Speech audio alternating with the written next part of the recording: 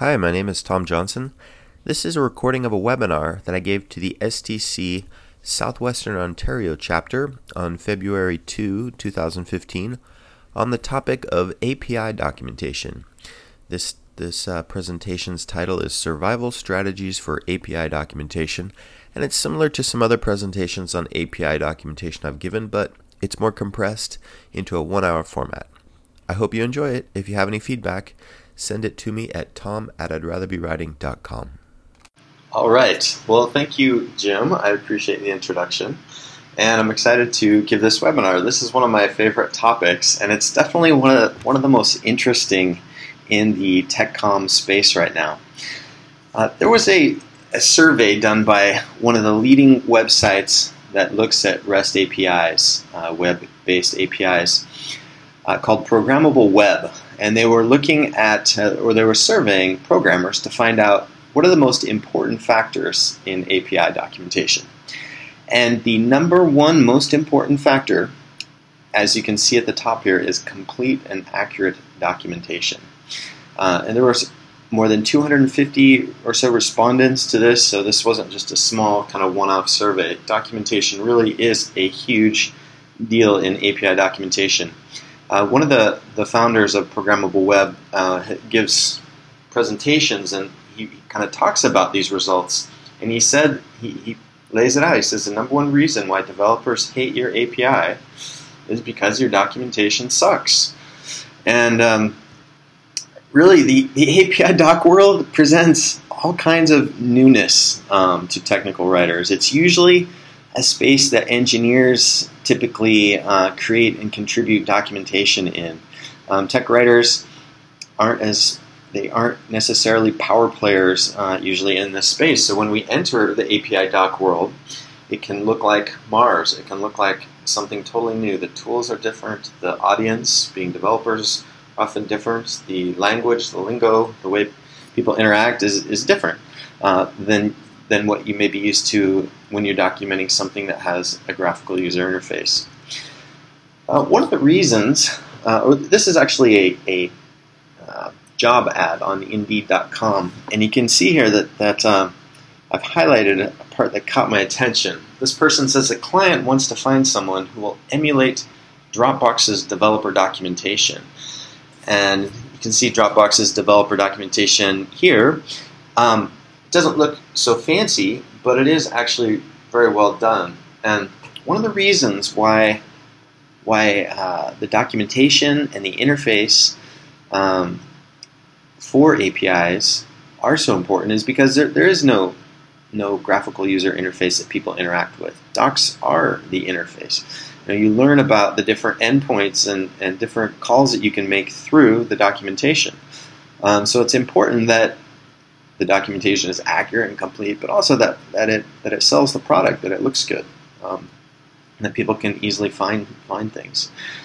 So that's why I think technical writers this is a ripe opportunity to step in and provide or to use our expertise in organizing information, making things clear, finding out those details that engineers often overlook, and adding them to the documentation. As Jim mentioned, I did edit an intercom issue because I felt there's a real dearth of information about API documentation in the TechCom space. Actually, Liz Poland, the editor, wanted to do something on trends, and I said, well, a huge trend is API documentation, and we should really focus the whole issue on that. And so you can actually download this whole issue regardless of whether you're a member. There's a link on my site for it. Somebody was allowed to add it to Dropbox, I think. So a little bit about me. I started doing API and SDK documentation a couple of years ago. I feel like I'm still learning a lot, and there's a lot of things I simply don't know. There's a lot of different technologies and tools and platforms and programming languages in this space. And so usually people maybe become experts in one sliver of the pie. But I'm not a programmer by trade or anything. I have an English major, creative writing, master's degree. I love to write. I like code, but I'm not necessarily a coder or programmer. And of course, I have a blog and podcast that Jim mentioned. So let's get into some basics about the API landscape. And by the way, if you have questions as we go through, feel free to jump in. You can also use the chat, although since I'm in slideshow mode, I probably won't see it, but I'll check it every once in a while. But yeah, feel free to jump in and ask questions. All right, so some basics about the API landscape. An API is essentially an interface between two systems. It helps kind of it helps the two systems talk to each other. Common example maybe is a Twitter stream on your web page. You put some code on your web page, and all of a sudden it's talking to Twitter and pulling the latest tweets on your web page. That kind of interface is what we're talking about. And there are lots of different kinds of APIs. We're going to talk briefly about platform APIs. These are library code bases that people download and incorporate into their projects. Kind of like with JavaScript, if you want to leverage certain JavaScript functions, there's often a JavaScript library you need to download. It's the same concept. REST APIs are different. They're more like how the web works. You don't download anything. You send a URL across the web using HTTP, and you get a response. There's also a term that you'll hear, SDK, which stands for Software Development Kit. By the way, API is short for Application Programming Interface. An SDK is kind of a companion to an API. It's tooling and other specific implementation mechanisms that kind of make it easier to work with the API. A good example, when I worked for a gamification company, we had a REST API, but most of the people implemented the gamification using web pages, and so they used JavaScript. And in order to make it easier for people to make the calls to the REST API, we also had a JavaScript SDK that would allow people to call the REST API in familiar JavaScript syntax and more easily process the response. Now there are at least two deliverables. In the pre-webinar chat we were talking briefly about this. There's traditionally an API reference material. Somebody mentioned that they have some reference material generated through Sandcastle. But then there's also user guides. And technical writers definitely play a huge role in the user guides. The user guides tell people how to work with the API. They tell users what calls to use and what sequence and what the workflow is to do real tasks. Whereas the API reference is a list of the classes, the methods, all the technical details, not necessarily task-based at all, just a list of what the API can do. So the two complement each other. And a lot of times engineers will drive the reference information while technical writers write user guides, although technical writers often help out in the reference, and some write the reference entirely as well. I want to talk briefly about platform APIs before transitioning into REST APIs. There's a concept with platform APIs called AutoDoc, or a document generator, and it works very similarly to document generators you use for help authoring tools. You know how if you have Flare or RoboHelp or Author-it and you create a series of help files and then you publish or compile it, you get a little website that you can publish. Well, there's a similar concept in the API world, and the way it works is in the code base that people have, for example, with Java, they put in some special syntax, a slash with a couple of asterisks followed by more asterisks, an @ symbol with param, @ symbol with throws, and then these document generators will look through this syntax, parse it, and push it into an output. So a lot of the platforms, Java, C++, .NET, PHP, Ruby, they have auto document generators that will allow people or allow engineers to write in the code, write documentation in the code, and then generate out a reference document that has this. And one of the most common for Java is something called JavaDoc. And this is a sample JavaDoc, and it's at least it's predictable in terms of how it's organized. Java developers are used to this. They know how things are organized and they can find things.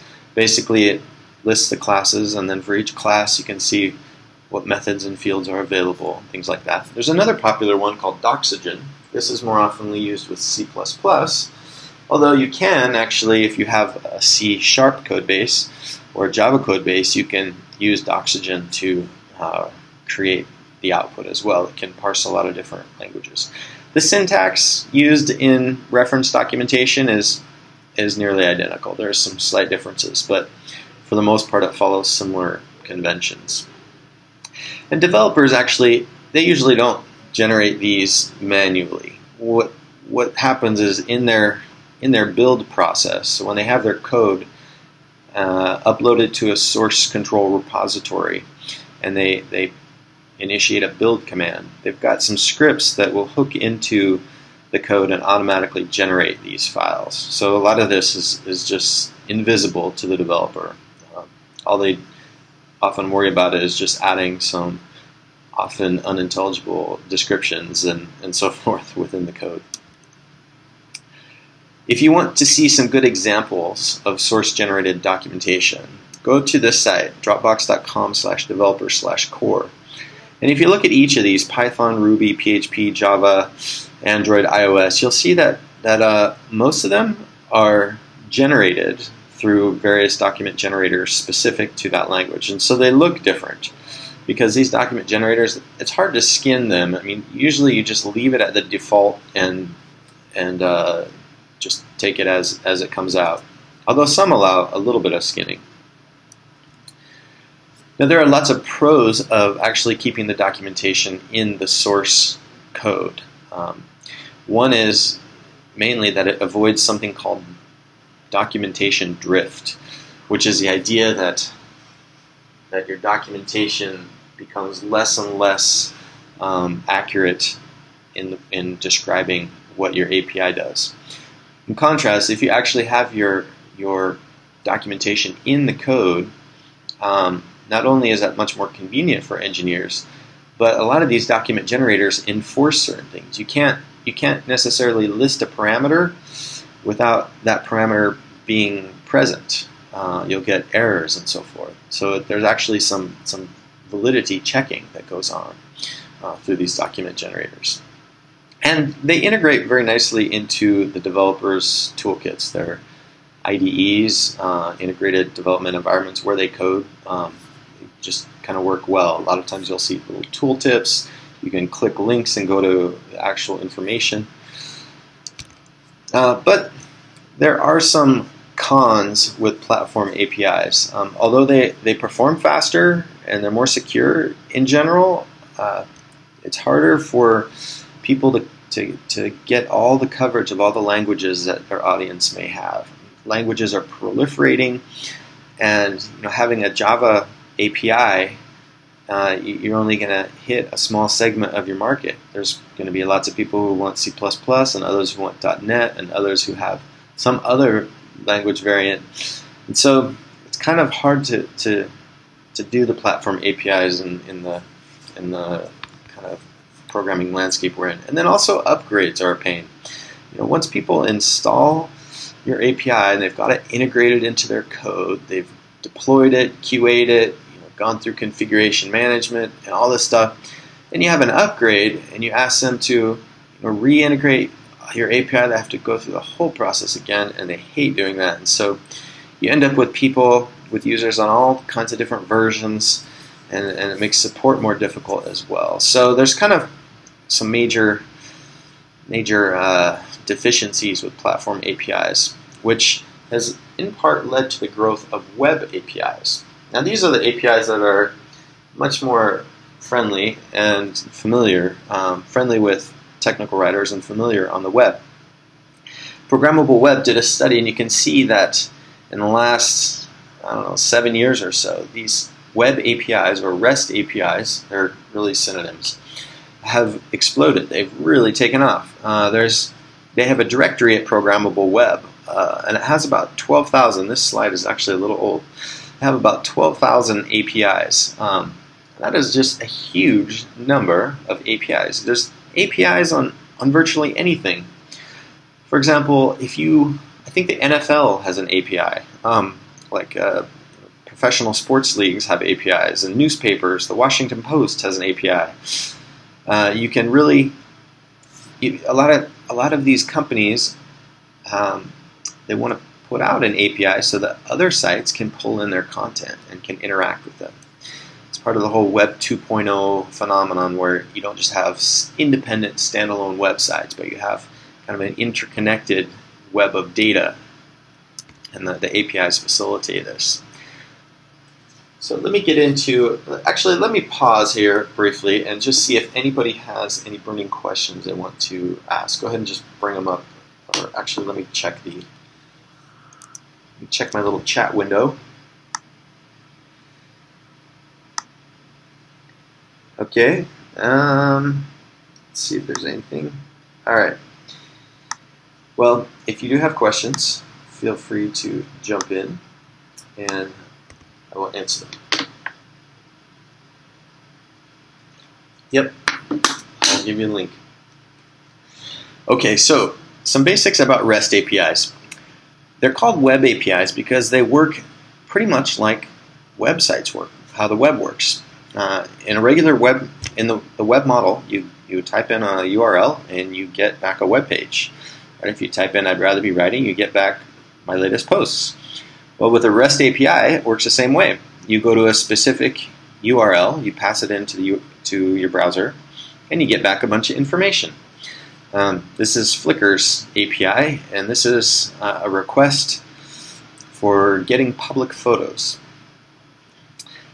You can add different parameters to the request. So usually with the ampersand, you can add things like format equals JSON, and API key equals such and such, and like limit equals 2, or whatever it is that the endpoint, which is what they're called, allows. So there's basically a lot of different resources on server, and you access them through something called endpoints. And these URLs that I'm highlighting here are just endpoints, and the actual yellow part there are just parameters, configuration parameters to the endpoint. So knowing what parameters you can include with an endpoint is actually a huge part of REST API documentation. This is what developers need to know. What are the names of the endpoints, and what are the limits? What are the data types? There's usually things are a lot trickier. They're not as straightforward as they seem. When you're demonstrating how to make different calls, different endpoints. When you're demonstrating how to use the different endpoints, they're often demonstrated through something called curl. Curl allows you to basically pass an endpoint through your command prompt, through a command line terminal. You can add different methods, as they're called, to do a get, a post, a put, or delete. So for example, with that Flickr photo, if I were to do maybe a delete, I could actually remove something through that endpoint. So there's different actions. Different endpoints allow different actions. So let's get into a real example here. So let's say that I want to get a gallery of photos.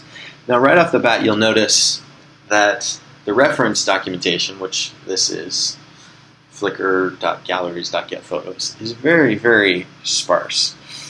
What exactly is a gallery? There's also a concept of albums, and the reference documentation makes no attempt to clarify that. Reference documentation is usually very minimal. It turns out a gallery is actually kind of like a themed grouping of random photos, or not random, but throughout the database on Flickr, not necessarily a sub-selection of your own account's photos. So anyway, you can see that you've got some arguments here: API key, gallery ID. These are different parameters you can add to the endpoint. So here's how it kind of breaks down. The endpoint itself is flickr.galleries.getPhotos. Once you add all the values, there's usually a base URL that you add. And then these different values, the API key gallery ID, which is critical, the format, and then no JSON callback. This one is specific to Flickr. I think it allows for JSON to work across browser. And then you get a response. And the response in your browser will look like this if you format it to look pretty. But of course, computers usually compress everything. So this in reality is usually minified in the response to make it faster. Now,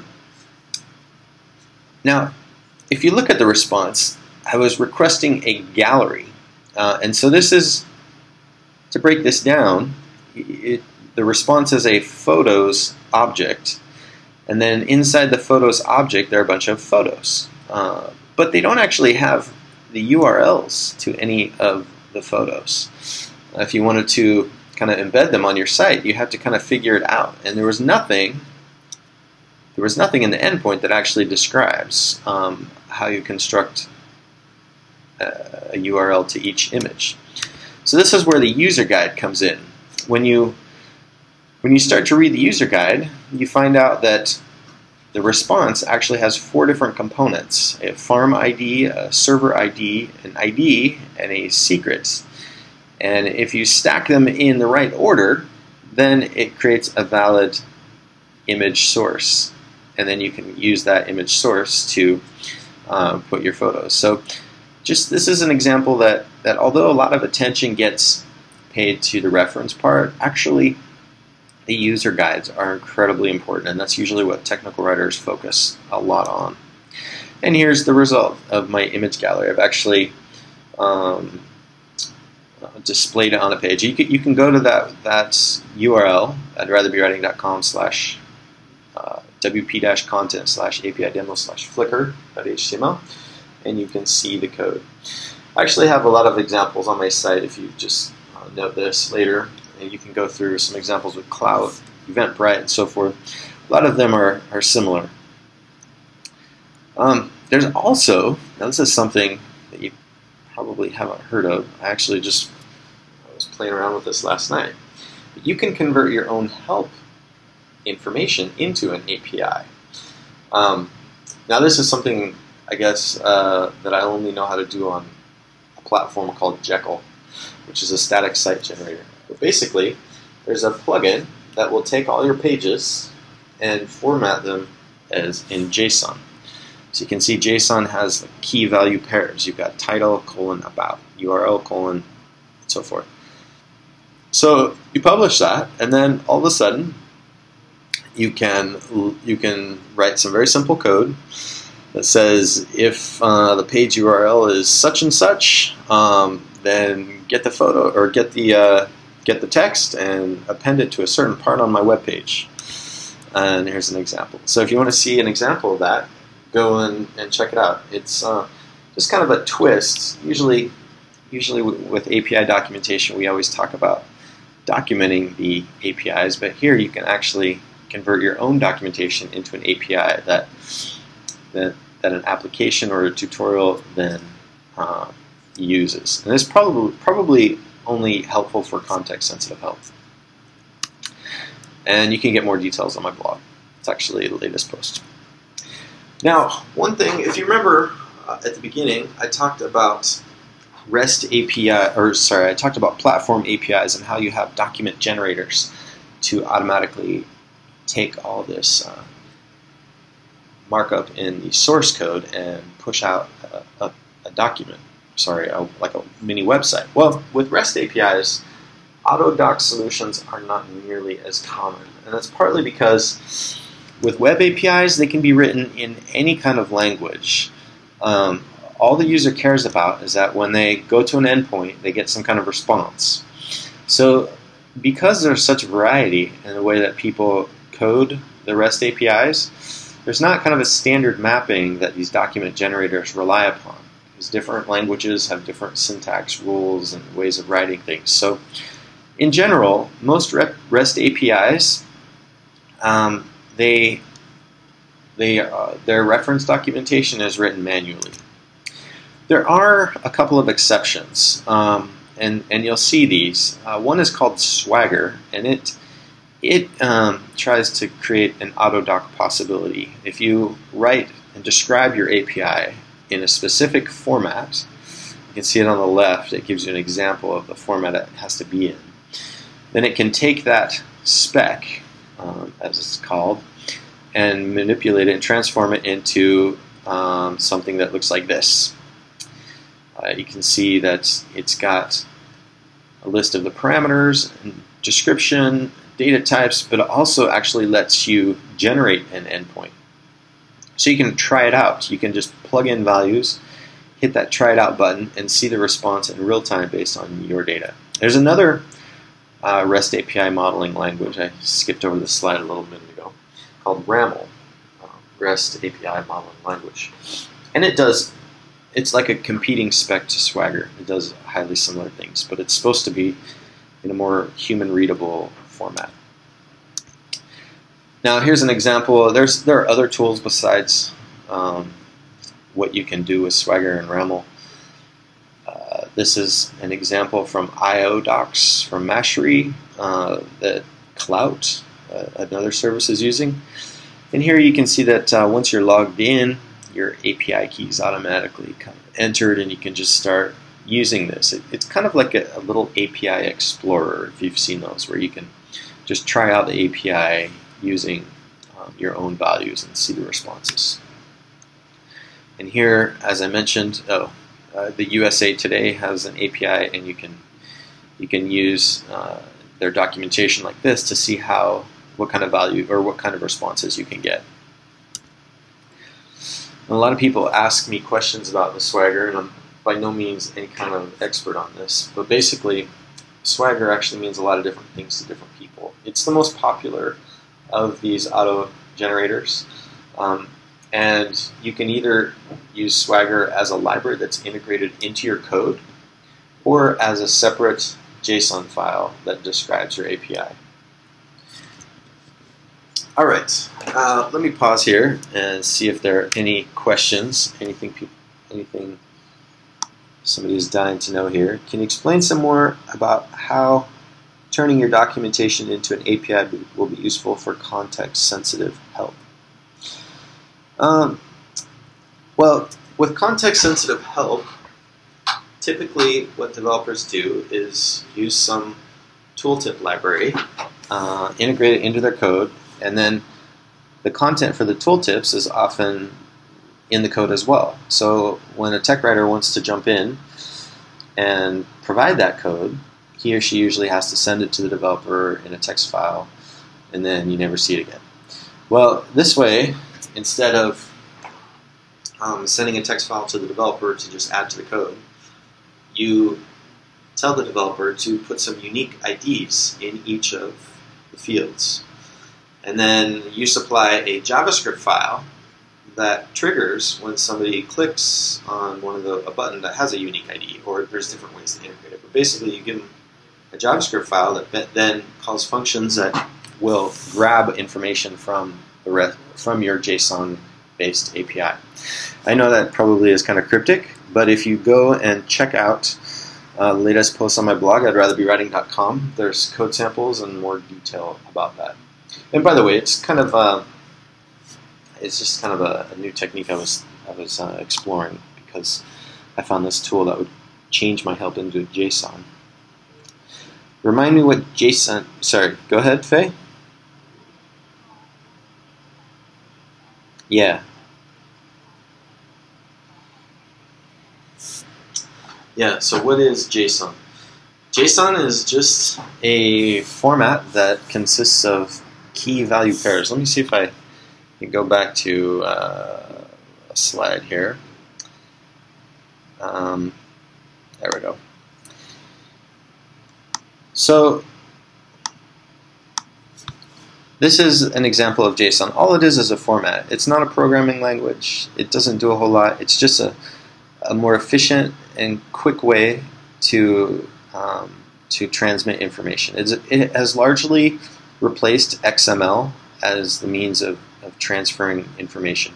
So almost every XML in the programmer sense, not necessarily for documentation or anything. Yeah, it just so usually a REST API returns information, and it's gonna format that information in key value pairs that looks like this, and this is called JSON. It stands for JavaScript Object Notation, but that doesn't really mean a whole lot. Yeah, and it's kind of interesting, like the way you pull out the information. Like, let's say you want to grab the ID of one of the photos. You use something called dot notation. Let's see if I have an example. I don't actually show the code. Oh, here we go. This is an example with the different scenario, but you can see where it says data.entries. It's actually accessing like one of the keys in the key value pairs in the JSON format. So anyway, just look up JSON.notation, and that's how you grab specific parts of the response.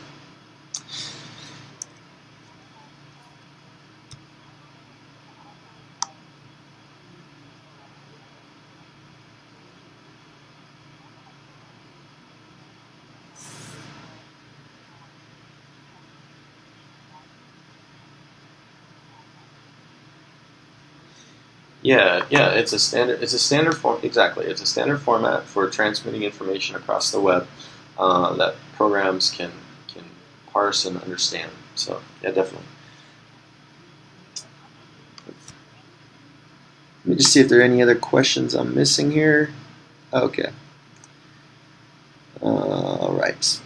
All right. Let me jump back in here. Let's see where I was. Oh, okay. I was about ready to launch into some survey questions that I had done.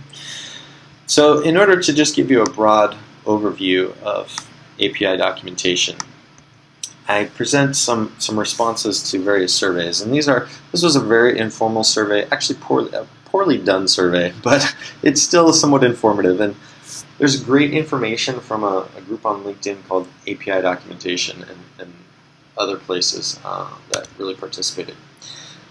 But what kinds of APIs do technical writers document? Well, about nearly 80% of people are working on REST APIs. And of course, they have multiple APIs at a company, so this doesn't like add up to 100 or anything. But Java, C++, .NET they follow in the most common.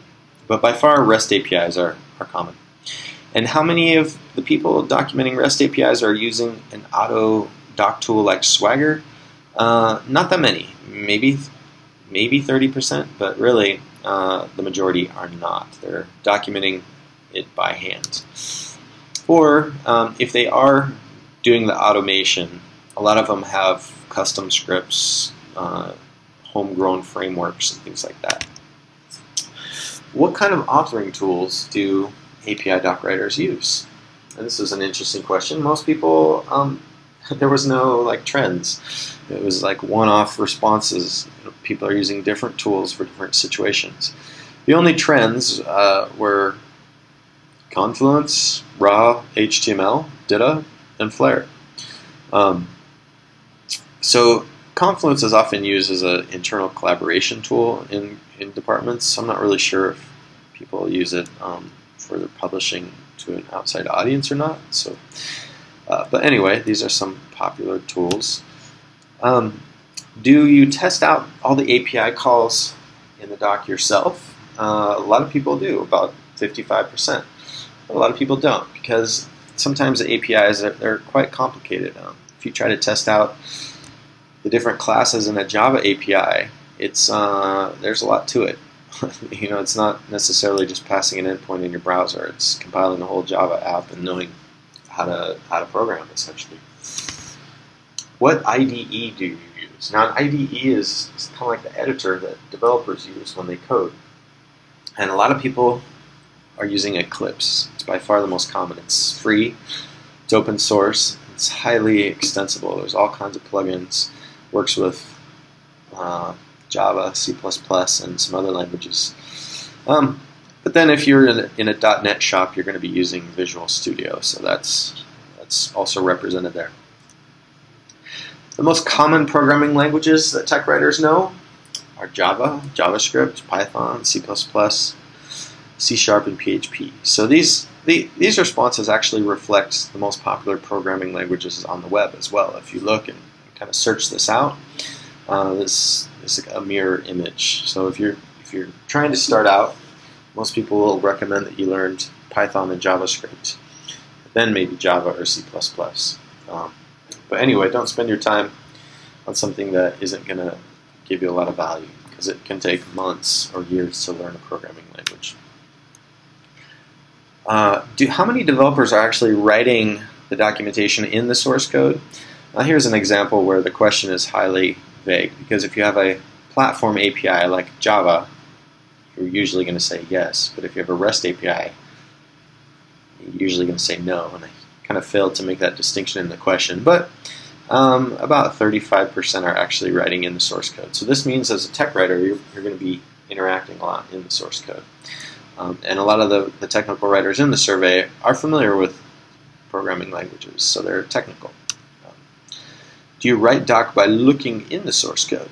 So I'm just kind of curious to see how many people are actually diving into the source code, getting in there, getting their feet dirty and their hands wet and so forth in actual code. About 60%. So this is definitely one of those spaces where if you want to excel, you really need to be tech savvy. A lot of API doc writers are actually former software engineers. About a third of them, I think, in this area. And why do they turn from software engineering to tech writing? Despite probably, no doubt, a lower salary maybe. Some people find it enjoyable. They may have struggled through all kinds of terrible tutorials when they were learning programming. They kind of like the more relaxed pace of tech writing and less pressure, and you get to be more expressive and so forth. How do you get the source code, right? Because developers don't just keep these in Word docs on a shared drive. They use source control. And Git is probably the most popular. It's partly because it's what people use when they're working with a web-based API. But also Perforce, SVN are popular, and a lot of people just don't have access to the code. Maybe the developers don't want to give it out. The most difficult part of API doc, people say, is understanding the code. The second most is getting information from engineers. And then a few others: creating the non-reference docs, understanding the audience, and identifying dependencies. So by dependencies, what we mean is what requirements are needed to use a certain class or endpoint before you can actually, get any value out of it. A lot of times these endpoints or the classes, they're not standalone, they're helper utilities that are preparatory to using a different endpoint. So there's a whole workflow, and that workflow is not explicit in the reference documentation usually. How do you learn what you needed to know? Well, you learn a lot from developers themselves. Other people, they teach themselves. They use online resources. And as I mentioned, a lot of them used to be engineers. But by and large, in order to figure out a lot of the information, you're just going to have to learn it on your own and be bold enough to ask engineers.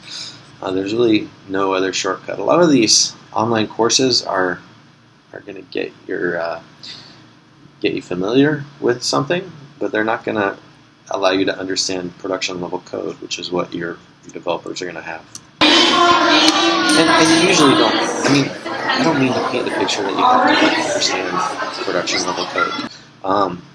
A lot of times, just knowing a little bit and being familiar with the lingo terminology is enough to make good contributions. Okay, so some takeaways. You want to get started and ramping up your technical skills. Java, Eclipse, Git, these are all popular. I don't know why the slide keeps advancing. REST APIs are by far the most common. And I also think REST APIs are a great starting point for technical writers because they're not nearly as programmer heavy. Trying to understand a Java API is a lot harder than trying to understand a REST API, because you essentially, with a REST API, you can just document what the endpoints are, the parameters are, and what comes back in the response. You don't necessarily have to know a programming language to actually write the documentation. Each of the users actually will, for the most part, know how to make REST API calls in the specific language they're using. Okay, so let me pause here, see if there are any questions, things people want to ask me. Somebody likes Eclipse. Documentation is less buggy than code. Alright, well, if you have anything, jump in, or I will keep going. And one of the things that I guess I love to do is explore different publishing tools. I think one of the main things about being a tech writer that I like is that we control the whole authoring and publishing process from beginning to end in a lot of scenarios. You may be in a large company that handles all the publishing and so forth, but in most of my jobs I've been able to control all that. So when you're publishing API documentation, what are some trends? What are some design trends? What are patterns that the developer audience prefers in contrast to a mainstream end user who's not technical at all? Well, one of the most popular APIs in terms of an example API is one called the Stripe API. And people like it because it's got these code responses right next to kind of the descriptions of the different endpoints. And this is sort of set a design pattern. You see these kind of tri-column outputs quite frequently. And one thing the Stripe API does, which I'll get to in a minute, is they're going to dynamically customize some of the code samples based on your login.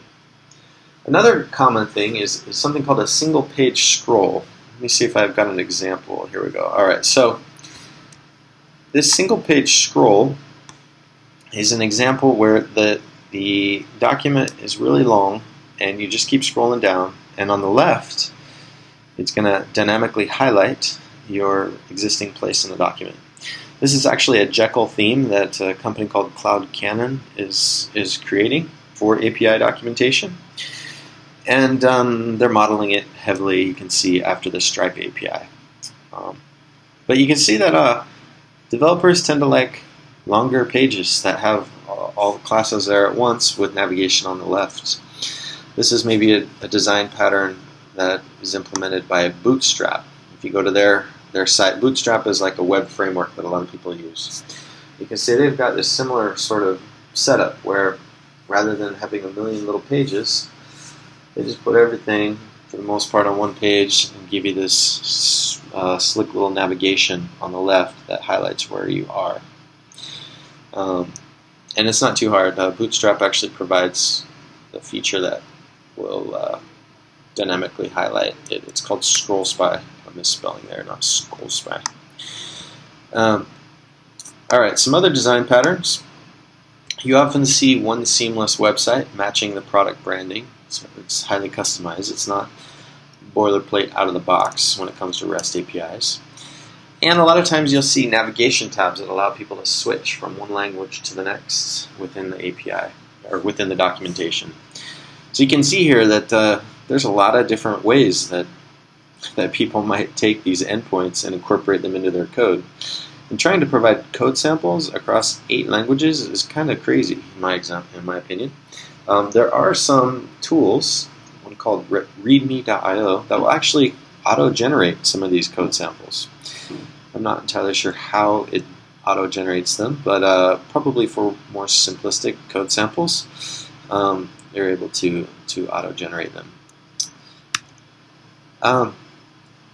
So this is the Twitter API, and here's a common theme you'll see, is that you can sign in to the sites, and once you're signed in, your authorization key, your API key, is passed into other code samples so that you can copy and paste things more easily, or you can try out the API. And here's a screenshot from Stripe where they say, one of your API keys has been filled into the examples on this page so you can test anything out right away. So that's kind of cool. Developers like to copy and paste things. The guy who had worked on this readme.io platform for APIs said that a developer, when he or she is working on a site, usually uses between 8 to 10 APIs on average, and so the person is constantly going into these different sites and copying and pasting code. So anything you can do to make it easier is definitely welcome. Another major theme in API doc sites is providing a Hello World tutorial. A Hello World tutorial is just a sample first step with an app to get it up and running. Basically it's a beginner tutorial that gets them to actually launch something and do something. They're pretty much common in almost every API. There's even something called Time to Hello World, which is abbreviated TTHW, or First Hello World, Time to First Hello World. So people can rate an API based on how long it took them to get out of Hello World. So that's kind of a major thing. You'll also see a ton of code samples in API documentation. And the code samples are formatted with syntax highlighting, color codes different parts of the code, so it makes it much more readable. And there are actually whole syntax highlighting libraries that make this completely automatic. So these are just a summary of some of these trends. This third column to show responses in code, dynamic TOC highlighting, seamless website matching product branding, some navigation tabs, syntax highlighting, hello world. It's an interactive, personalized API Explorer, and what you don't see in a lot of these are that most of these sites, or a lot of these sites, are built with static site generators that process markdown syntax, which is a shorthand way of creating HTML. It's kind of like wiki syntax. Some non-trends, things that I don't really see a lot in looking at API documentation: it's PDF output, short pages, lots of multiple channels of content. So a lot of times in TechCom people produce 5 different deliverables specific to each audience. Well, a lot of times with at least REST APIs, there's one site and people come and get the part of the information they need from the site. Not a lot of DITA or XML authoring models. Most programmers prefer to work in Markdown because it's so much easier. Not too many EPUB formats, or even comments on pages, or wikis, or video tutorials, really. So now, I gave a presentation somewhat similar to this webinar, but not nearly as good. Just kidding. Just different. And you can download a lot of information. I went into a lot of detail about some other things. You can download them all on my site. I'll send you the link. Yeah, well, I guess I'm getting done here. I wasn't quite sure where I decided to end it. So, and I will make these slides and the recording available on my site as well for you all. Now let me check back and see if we have time for more Q&A. Wouldn't it be better to automate the documentation from a REST API? Why hasn't a tool been developed for this? So there actually is one tool that I didn't even mention that works with Java-based REST APIs. So if your REST API has a Java backend, then there's a tool by a company called Miredot, M-I-R-E-D-O-T, that will take and try to create a reference documentation. The problem is, and this may be personal bias because just being a technical writer, but the reference documentation for the REST API is only going to list all the endpoints and the parameters and the responses. What people really need are tutorials that teach them how to use the API, how to use it for real tasks. So I think if you, as well as provide code samples and other things, and if you have your reference documentation auto-generated, a lot of times you can't fit all these other details into it. And just, um, I guess the fundamental reason why is really that there's too much variety in the way REST APIs are created to make a standard mapping for the auto-doc to take place.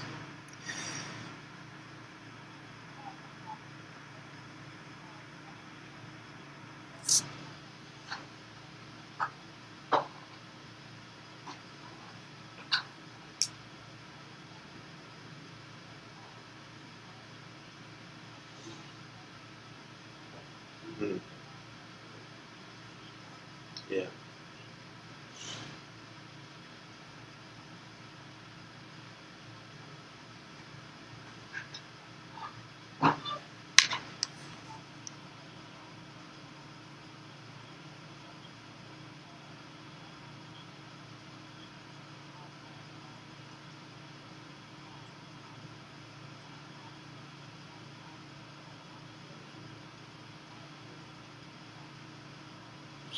Oh, no, I wouldn't ever suggest dropping the reference, but a lot of times, um, well, let me give you an example from my past job. We had a REST API and we were using Drupal to publish everything. Everything from our blog to our support articles to our reference documentation and our tutorials.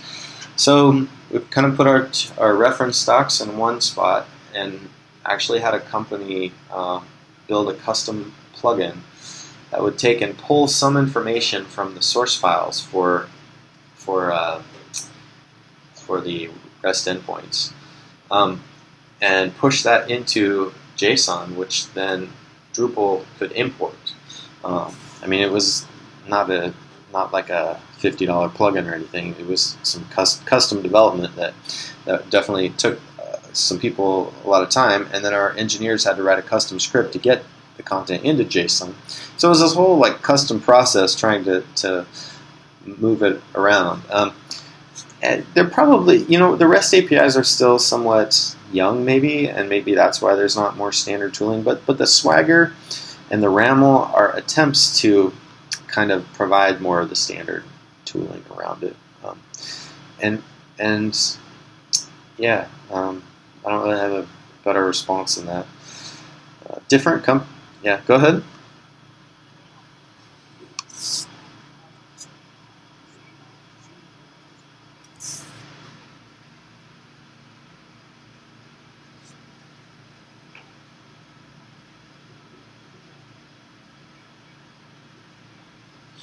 Yeah, well, the company that backs Swagger is called Reverb, Reverb, and the company behind RAML is one called MuleSoft, Mulesoft. And a lot of these companies, they go beyond just providing like a document generator type thing. They actually have a whole platform for your APIs. They want to, at least with the MuleSoft, they have all kinds of tools where you can actually have your whole API on their platform, and their platform hooks into it to generate the documentation and let users log in and have other kinds of tools available. So there's kind of a whole platform experience that people are trying to provide. What other questions you guys have about API documentation?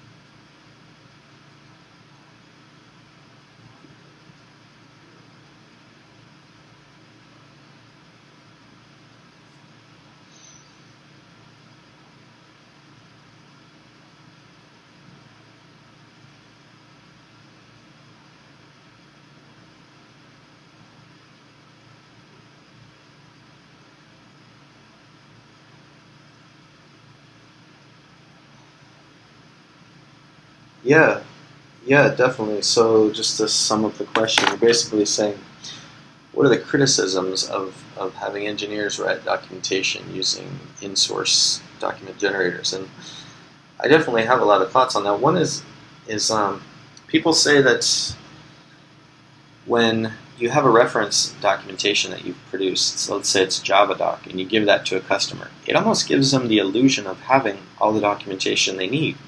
And the company may think, oh, I don't need to produce anything else. Here's the JavaDoc for using our Java API. Well, what you really also need are these programmer tutorials or user guides that explain how to use the API. The JavaDoc is usually not nearly enough for a developer to get started. There's no hello world. There's no description of workflows. It's kind of the equivalent of taking and documenting every tab in a user application without addressing any actual tasks that some user might want to do. Another pitfall is the curse of knowledge. And this is the phenomenon where somebody who has so much expertise in something fails to have the capacity to communicate in simple terms how something works to another person. If you imagine maybe somebody who's a really specialized lawyer who's got all kinds of intricate knowledge about tax law, and the person tries to explain to you something, and maybe the lawyer is incapable of putting it into terms, or maybe they just have so many assumptions about things you already should know that they can't see what they really need to document. And finally, yeah, definitely. Finally, I think there's lack of ownership with a JavaDoc. If you have a team of engineers and each person maybe adds documentation for their class or their code, who owns the overall experience? Who's the person who's seeing if it all fits together, or if it's conflicting or redundant or what? There's it's kind of like a wiki where people write one page and they don't care about the rest of the content.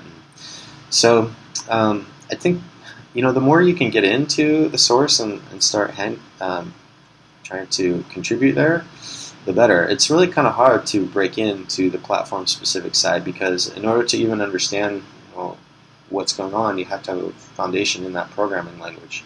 But once you get that foundation, then you can assess whether something is clear or what's missing. You can say, hey, this parameter, you haven't even defined it. A lot of times programmers they'll list a parameter name and they won't even describe it, or their description is like 5 words of the whole class or something. So you can at least ferret out the gaps in the documentation. And then there's a whole aspect of style. These document generator solutions have a very specific style about how things are worded. For example, with a throws exception, usually it begins with an if statement, that kind of thing. So you can go through and really structure and standardize the style as well.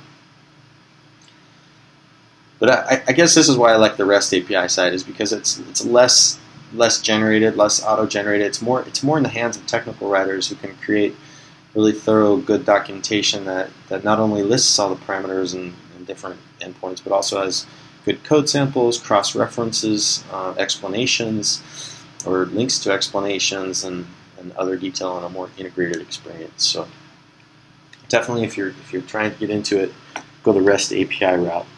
Okay, one question from Ursula. Any recommendations for those of us stuck with library APIs to make the accompanying user guides more interesting, useful, or shorter? Well, one thing that I think is pretty popular is to create some kind of reference implementation or sample app for your API and send that along with the code. You probably already do this, right? But it's kind of a 101 with the programmers. You send out your reference documentation. You send out a sample app that shows how you incorporate the reference app or the reference the reference classes or whatever in a very simple way, and developers love it. Usually they start with the reference implementation and build their own solution from it, rather than starting from scratch. So whatever you do, developers love code more than anything else, because it just tends to communicate in a very, very clear way to the developer, more than narrating and descriptions usually do. I once tried to make a video tutorial for code.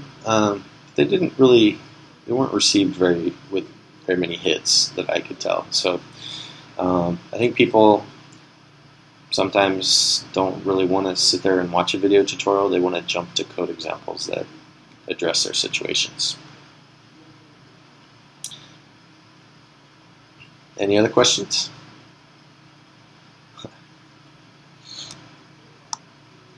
Yeah, and I actually love video, so I hate to even say that, but that's been my experience. And yeah, I'm sure there's there are more appropriate scenarios for video. Like if you're trying to show the result of the code. For example, Sarah Maddox showed how she created using the Google Maps API, using JavaScript. She then wanted to show the result and how you can maybe pinch and zoom or how it appeared, and that definitely is perfect for video. All right, well, any more questions? Hopefully you'll have a lot to think about, and there's definitely a lot of fun in this space. I know I don't mean to make it seem like you just have to trudge through really complicated code all day and work with engineers who are speaking really cryptic, short, impatient sentences. Really, it's a whole new world. It's a subspecialty, as Jim said. It's you leverage your skills, but it's also a lot of fun. It can inject a lot of new life into your TechCom career, give you lots of new things to learn, and become more of a power player in your ability to leverage different tools and do more creative things with them in the whole TechCom process. So definitely check it out and put it on your list of things to ramp up with and in your career. Again, if you want to get more information, I'dRatherBeWriting.com is my site. You can contact me online at tom@I'dRatherBeWriting.com or Twitter at Tom Johnson, and I'd be happy to provide more feedback. Thanks again, Jim and Greg.